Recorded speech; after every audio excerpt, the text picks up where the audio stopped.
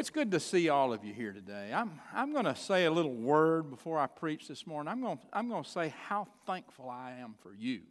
I'm talking you, Crosswalk. I'm thankful for who you are. I'm thankful for what you do for this church by being who you are. And that is a spiritually based, prayer warrior folk people who's always open, accepting, and the love base of this church. That's what I believe about you. And I get to go down to Houston tomorrow and tell them about you. Amen. And I covet your prayers. All of the Methodist conferences are starting off this week, really, all across the country. And as you know, the state of the church will be addressed, and it's election time. We're electing for yet another general conference. But I'm praying that the Lord's moving in a powerful way, beyond just elections and the politics and all of the institutional trappings, to change hearts. That's what I'm praying for. And I want you to know this. This is what I'll tell them in Houston. You changed my heart. You did. You ready for a sermon? Yes. All right, it's a tough one today. Today we're going to be talking about steps 8 and 9 of the 12th step program. Now I know, and Scott and Reagan, everybody who's been preaching this series, we all know, Dee Dee, Jeff, we all know that there are those in this room, no matter which room we're in, who know these 12 steps better than we do. In fact, Dawn Anderson's sitting here, one of our clerks. She could probably do this, and she probably says, oh, that's not right. Oh, yeah, well, he could have had a little help. I mean, she could critique us very well, but she doesn't because she's too gracious. But I want to read this morning step 8 and step 9. Because I don't care if you're working the 12 steps or not. There is not a person in this room who doesn't need to do step 8 and step 9. Some of us, it's going to take us years. But no better investment of time. Step 8. Is it going to come on the screen or do I need to read it? Here it is. Made a list of all the persons we have harmed and became willing to make amends to them.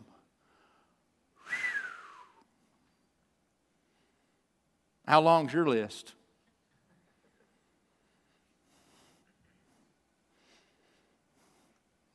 Step 9. Made direct amends to such people wherever possible. Now this next part's important. Except for when to do so would injure them or others.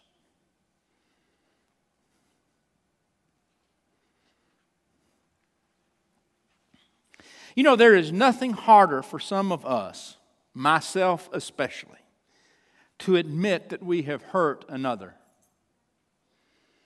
It's painful. It's easier to make excuses that puts us in the right and them in the wrong, isn't it? And often we can explain away the role that we played in the hurt of another. But what these steps address, steps 8 and 9 that really do go together, is the admission of being the one who did the hurt. And taking the move toward making things right. By moving into the life of the other, not with a mere I'm sorry, but I'm wrong. I was wrong. And I'm sorry. When moving into these steps, one does not know if the amends that you're offering are going to be met with a cold shoulder or a warm embrace. You got to be ready, right? You don't know if you're going to make your amends and the person's going to say, well, you know, I'm sorry too. Or maybe they're going to say it's about time. Or maybe they're going to say, you know what, it's really too late for that. But when we make amends in the way 12-step has us to do, we're not making amends that are conditional. We're not going in thinking we're going to get something back, right? If we are, we're making a mistake. To make amends the way 12-step outlines them is to go in to make amends because it's important for you to claim the hurt and not expect anything in return. Now, what we also know, we who are Christians and who base our steps in our faith, we know that we will get something from God. That is that freeing and that forgiveness that only God can bring. It's the Spirit of the living God who takes that weight away when we're willing to make amends. Who frees us so that we can go forward like we hadn't been able to go forward because of the weight of shame and guilt. Are you with me? I want us to read from Luke's Gospel, the 6th chapter. You know, AA's been around since the 30s, 12 steps since the 30s. Jesus, 2,000 years ago, was talking at what I think is the very basis of understanding for what the 12 steps, and particularly 8 and 9, are all about. So beginning with the 37th verse, let's stand for the reading of God's Word. Do not judge, and you will not be judged. Do not condemn, and you will not be condemned. Forgive, and you will be forgiven. Give, and it will be given to you. A good measure, pressed down, shaken together, running over, will be put into your lap. For the measure you give will be the measure you get back. He also told them a parable. Can a blind person guide a blind person? Will not both fall into the pit? A disciple is not above the teacher, but everyone who is fully qualified will be like the teacher. Why do you see the speck in your neighbor's eye, but do not notice the log in your own eye? Or how can you say to your neighbor, friend, let me take that speck out of your eye, when you yourself do not see the log in your own eye? You hypocrite. First take the log out of your own eye, and then you'll be able to clearly take the speck out of your neighbor's eye. Wow. This is the word of God for the people of God. Thanks be to God. Yeah, that was kind of like, thanks be to God. Sure wish you hadn't said that.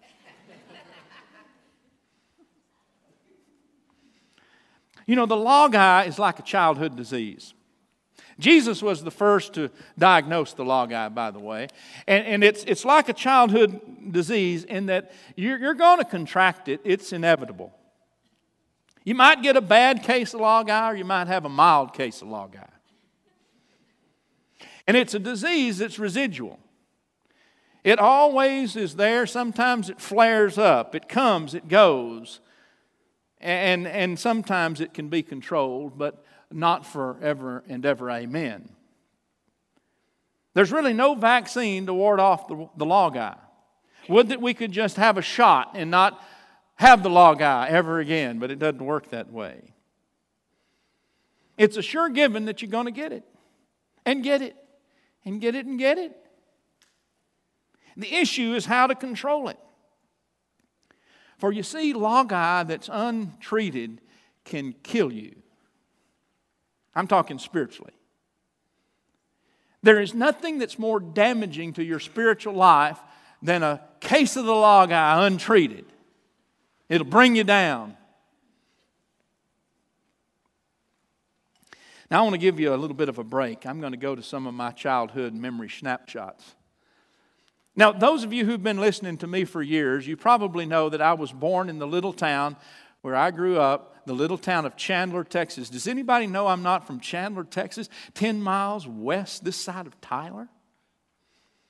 fact, I lived there all of my life until I went to college. But my earliest childhood memories, my earliest snapshots didn't take place in Chandler. For 18 months, we lived in the little town of Troop. Just 18 months. My dad was a pharmacist, and there was a pharmacy that hired him to come and work there right out of college. And we lived there in Troop, Texas. And my earliest childhood memories, when I can remember coming on the scene, those snapshots are from Troop, not Chandler. Now I'm going to share them with you, 3 of them. I'm only going to hit you with 3. I can remember our next door neighbor was a guy named Buster. I can just kind of see a figure of Buster, not really, but I remember the snapshot experience with Buster. Now, I'm told that Buster was a bachelor. He lived with his mother. Buster was a loner. He didn't get out much. He didn't much care for people. And I can remember as a toddler walking from our little house over to Buster and his mother's little house. And the snapshot is me sitting at the table with Buster as he's doing what Buster did every day, all day long, drinking coffee. And Buster had this big mug. And what I remember is that when Buster would drink his coffee, he'd put his coffee mug down and he'd say, "Ah." And then Buster would get me a little mug and he'd fill it up with milk and put a little drop of coffee in it. And Buster would drink that coffee and he'd go, "Ah." And I'd drink my milk and I'd go, "Ah." And Buster would get so tickled at that. He would do it over and over again. And we were entertaining one another, right? It was making him happy. It was making me happy. We were having a good time at Buster's table until Mom finally found me, and I think I got in trouble. But anyway, snapshot. And then the second snapshot I want to share with you is there in the drugstore where my mom and I would go nearly every day, I would imagine. My dad was working there, so we'd go there to see him. And it was one of these drugstores that had a soda fountain. And so there were coffee drinkers in there all the time, or people there sharing and talking and visiting. And I remember this rubber shower hose. Do you know what I'm talking about? Well, used to. The shower hoses had a big head, right? And then on the other end, they had this it looked kind of like a mouthpiece for a tuba, except it went on the faucet of the bathtub. And so you could sit in the bathtub and take a shower. You know what I'm saying, right? Okay, well, before you took them home, they were coiled up, and I promise you it looked like a tuba. I mean, had a mouthpiece, had a bell. And I can remember as a little boy in the drugstore getting that hose and walking through the drugstore playing the tuba, the rubber shower hose, to the delight of the drugstore crowd. And they would laugh, and I would play, and I'd brrr. Snapshot. And finally, this is Mr. John Tucker. He owned the store. He wasn't a pharmacist, but he owned the drugstore, and he loved me. And we had this little deal we did. Mr. Tucker would pick me up in his arms, and he'd take me around to the drugstore crowd, and he'd say, "Look at this baby. Look at this baby.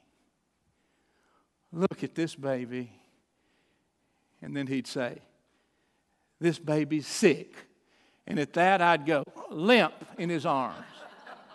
I mean, all I had to do was hear "sick." And that was my cue. And he'd take my little limp body around. "Oh, look at this baby." And everybody, "Oh, bless that baby's heart. Bless that baby's heart." And then Mr. Tucker would say, "I think he needs a shot, so he'll be well." And then he'd get one of those little hypodermic needles without the needle, and he'd give me a shot. And as soon as he got through with that shot, he'd say, "There you go." And I'd perk back up. To the delight of the drugstore crowd, they'd laugh. It was so funny, and we'd do it over and over and over again. Now, I'm on the proverbial psychologist couch, right? My discovery of myself in those threads running through those snapshots, The discovery is this: pleasing others, making others laugh, and making them happy has always been real important to me.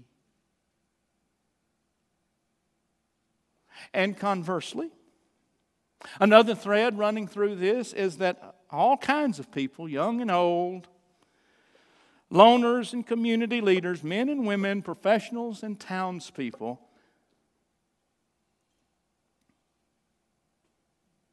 these people pleased me too.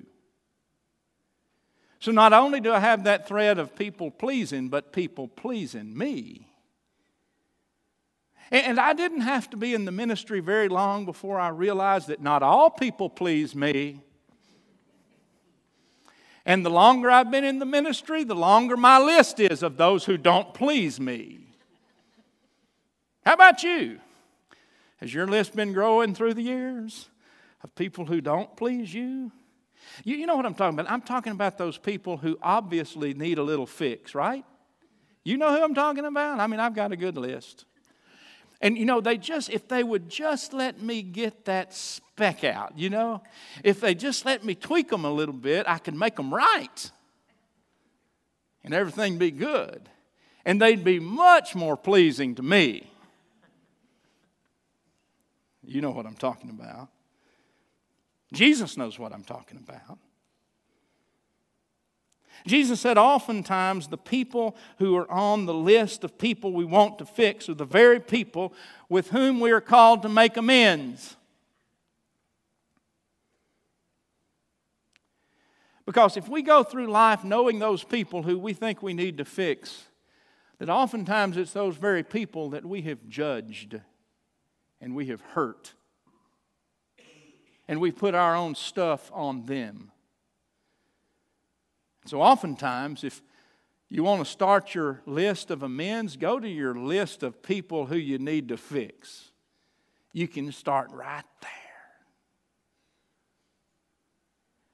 And sometimes we know we've hurt those people and sometimes we don't, but we can assume that if we've been judgmental, we probably have.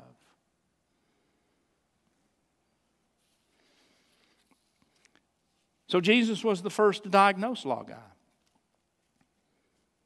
He said that, you know, you have log eye if you, figuratively speaking, are trying to take the specks out of others' eye because you're judging them.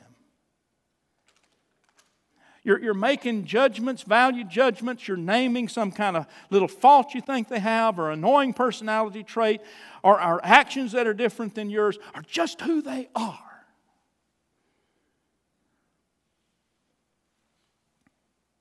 And you need to do something about it.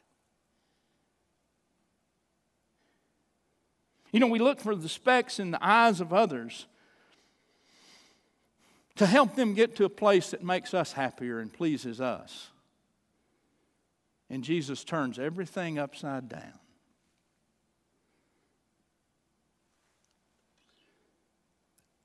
Can y'all see this? Can you see this speck in my eye? Can you? It's a huge speck. If it were in my eye, I'd be blind, I think. How about this? Do you see this?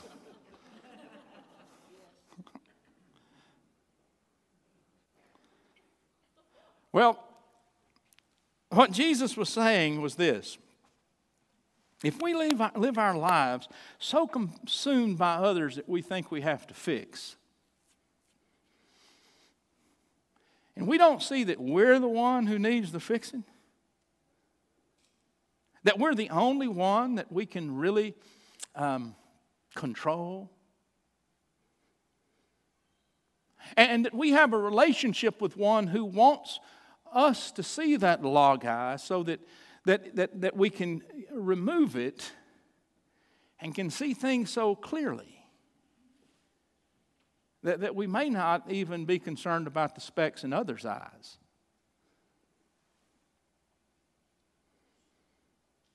And the way you get at this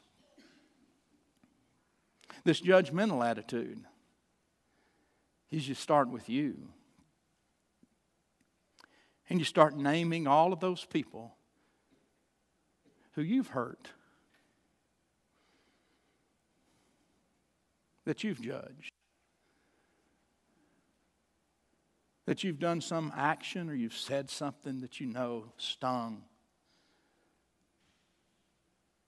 You know, sometimes in dealing with addictions, we can blame it on the addiction, right? We can say it was the culprit that made me do it. It's like saying the devil made me do it, right? Jesus said, you got to get rid of that. It's the law guy that made you do it. It's you. You've got to work on you, and guess what? Lucky you, the Lord said, I'm willing to help you. And you really can't do it without me. Start with your list. And for those of us who right now are overwhelmed by the list we might have to create, I'm going to just say start with one. If you can identify one, and maybe the Holy Spirit's calling that one to your heart right now, if you can identify one and practice on him or her, not expecting anything in return. I think the weight that you feel from that log being taken out of your eye and cast away, and that burden of your heart being gone, that in and of itself will become addicting. And you'll want to do more and more and more till it's all gone. In the 5th chapter of Matthew's Gospel, that's the Sermon on the Mount. The 6th chapter of Luke's Gospel is called the Sermon on the Plain. Same kind of teachings of Jesus. They're all tough. If you read through the Sermon on the Mount or the Sermon on the Plain and you don't feel like the Lord's speaking directly to you and stepping on your toes while the Lord's doing that, then you're not reading it closely enough. And what we read in the 5th chapter of Matthew's Gospel, you're familiar with the command to the anxious, do not murder. But I'm telling you that anyone who is so much as angry with a brother or a sister is guilty of murder. Oh, I wished he hadn't said that. You know, I like to read through the 10 Commandments and say, oh, I don't do that. I hadn't killed yet. The Lord said, well, have you been angry? Well, maybe like 10 times a day.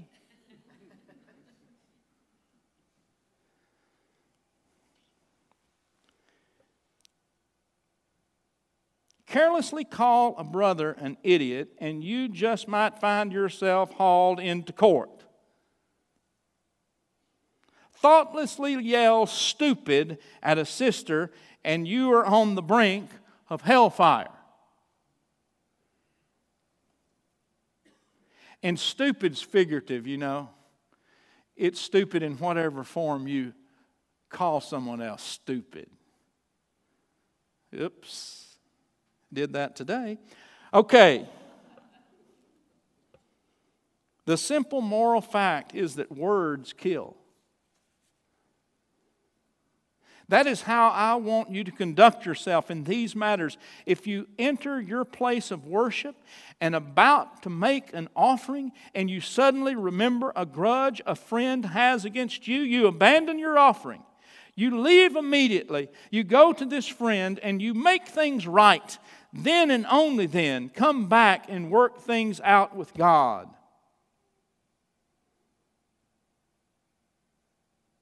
You know, if somebody has a grudge against you, it's probably because you may have done something.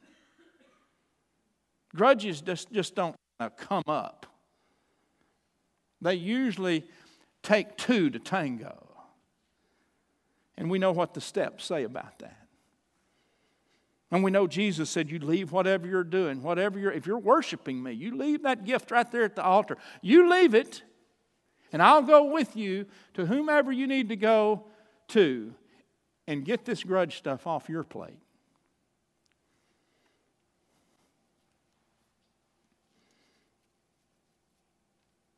We're going to close this sermon unlike I've ever closed a sermon before.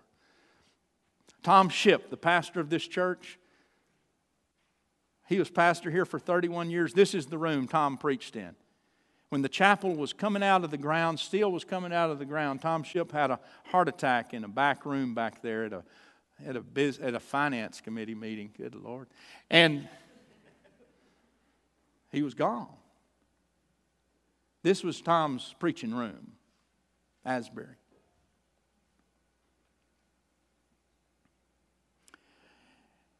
And Tom Shipp, when he was 25 years old, he developed a passion for alcoholics who he could see were judged by Christians in ways you couldn't believe. This was in the 40s. The church wasn't for alcoholics and people who were doing wrong. Church was for good people, you know. And the thought of the pastors in that day was, if you're an alcoholic, you need to clean your act up and then come to church. You know, get clean, come to church, because church is for good people. You get it? He didn't get it. They didn't get it. Anyway, Tom got it. And by the 1960s, Tom was recognized internationally through AA as one of the chief spokesmen in the country, because he, as a pastor of a church, was so unique in the way that he could see others in need and address those needs. You know, I thought this morning it might be kind of cool for us to hear. Don has made this available. 12 Steps made it available.